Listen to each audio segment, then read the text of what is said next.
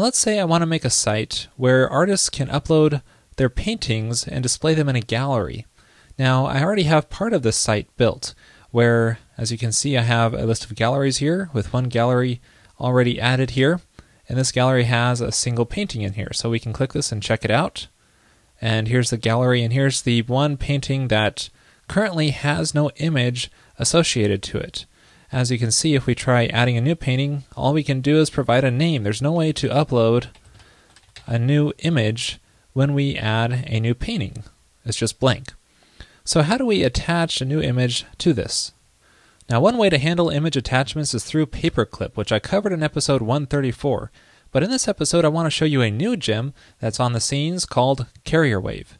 Now, Carrier Wave is quite a bit more flexible than Paperclip.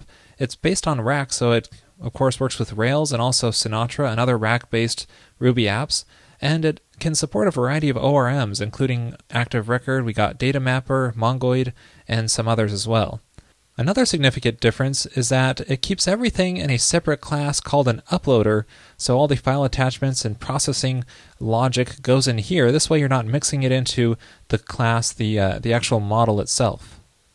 Alright, so the first step is to install Carrier Wave into our application. So we'll just go to the gem file and add the Carrier Wave gem here. And then just run the bundle command to get it installed. And now with that installed, we need to generate that uploader class. And Carrier Wave provides a generator for this called uploader. So we'll just call RailsG uploader and then the name of our uploader. So I'm just going to call this image uploader. And you can see that created a new file called image uploader. So let's check it out. Now notice inside of here, there's a lot of comments explaining how we can customize our uploader. We can change the storage location, do some processing, and so on. I'm going to leave all these at the defaults for now, but I'll customize it later. Now the next thing we need to do is add our uploader to our model, but we first need a column in our database to store it in. So let's generate a migration, and we want to add a column called image to our paintings model. And I'll just give this a string type column. That's what you need to provide.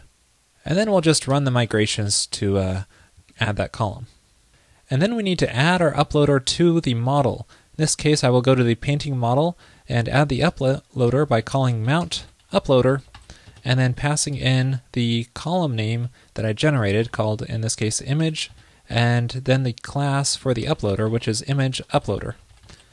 And then to get this working, I also need to add the image column to our attribute accessible call at the top here. So if you're using that, make sure to add your column name there. So now whenever we add or edit a painting in our application, we just need to make it possible to attach a file in our form. So here's the view template for our paintings form, and this is where we want to add our file attachment field. So let's just add a new file field here and call it image because that's what we named it. Now we also need to make this a multi-part form to handle file attachments. So we just pass in an HTML option here and say multi-part is true. Alright, so let's give this a try here by reloading our form. As you can see, there's our choose file option here, and we can just choose a picture and say upload painting.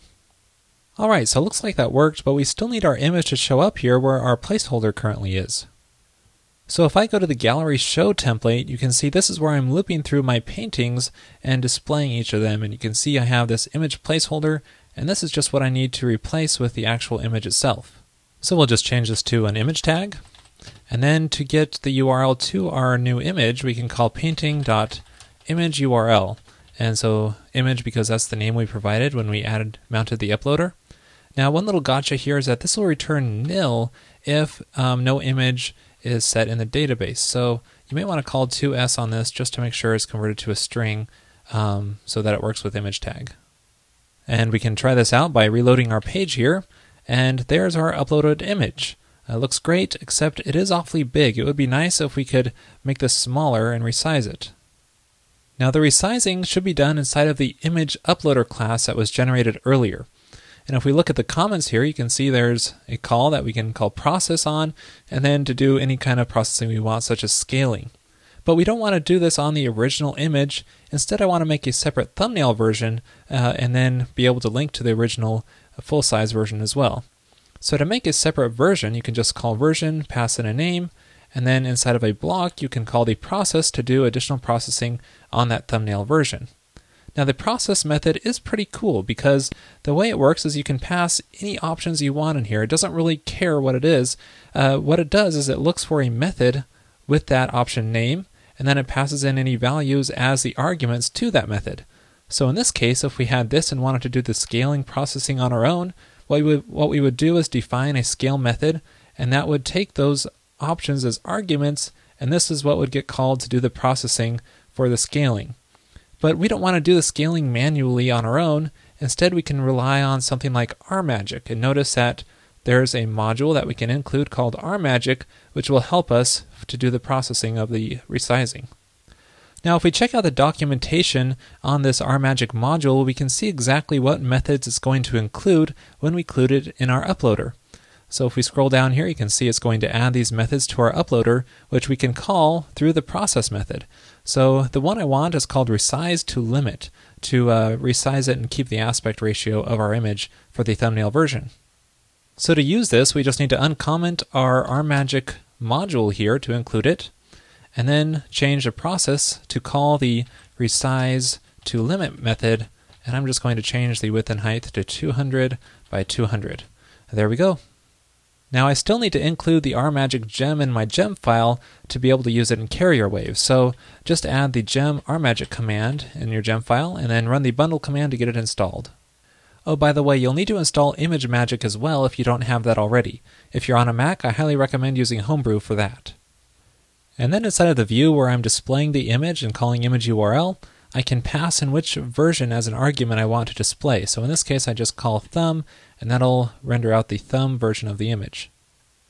So let's try this out by uploading our image again so it processes the thumbnail version. Update our painting, and then there it is. There's our processed thumbnail version of our image using RMagick. Pretty awesome. Another neat thing that Carrier Wave provides is the ability to add attachments through a URL. So for example, on this second painting here, let's say I wanted to, instead of choosing a file on my local computer, just provide a URL to an image and use that instead. So inside of the form here, I'll just add a new field and call it remote image URL. And that name is important. If Carrier Wave sees that attribute set, it's going to fetch the image from the URL. And I can just provide a little label here and just say or image URL, so it's a little more clear. And anything we add to our form, don't forget to also add it to your attribute accessible call in your model if you're using that. So in this case, I'll just add remote image URL for here. And then when I go to the form, I have this image URL field, which I can then just supply a URL, click update painting, and then it will use that URL to download the image, and then it will also do the processing of resizing it as well. So it's pretty neat to have that option so you don't require the user to upload an actual file from their local computer. Well, that's all for this episode, but I encourage you to check out Carrier Wave and explore it on your own, and check out the documentation because there's a lot I didn't cover here.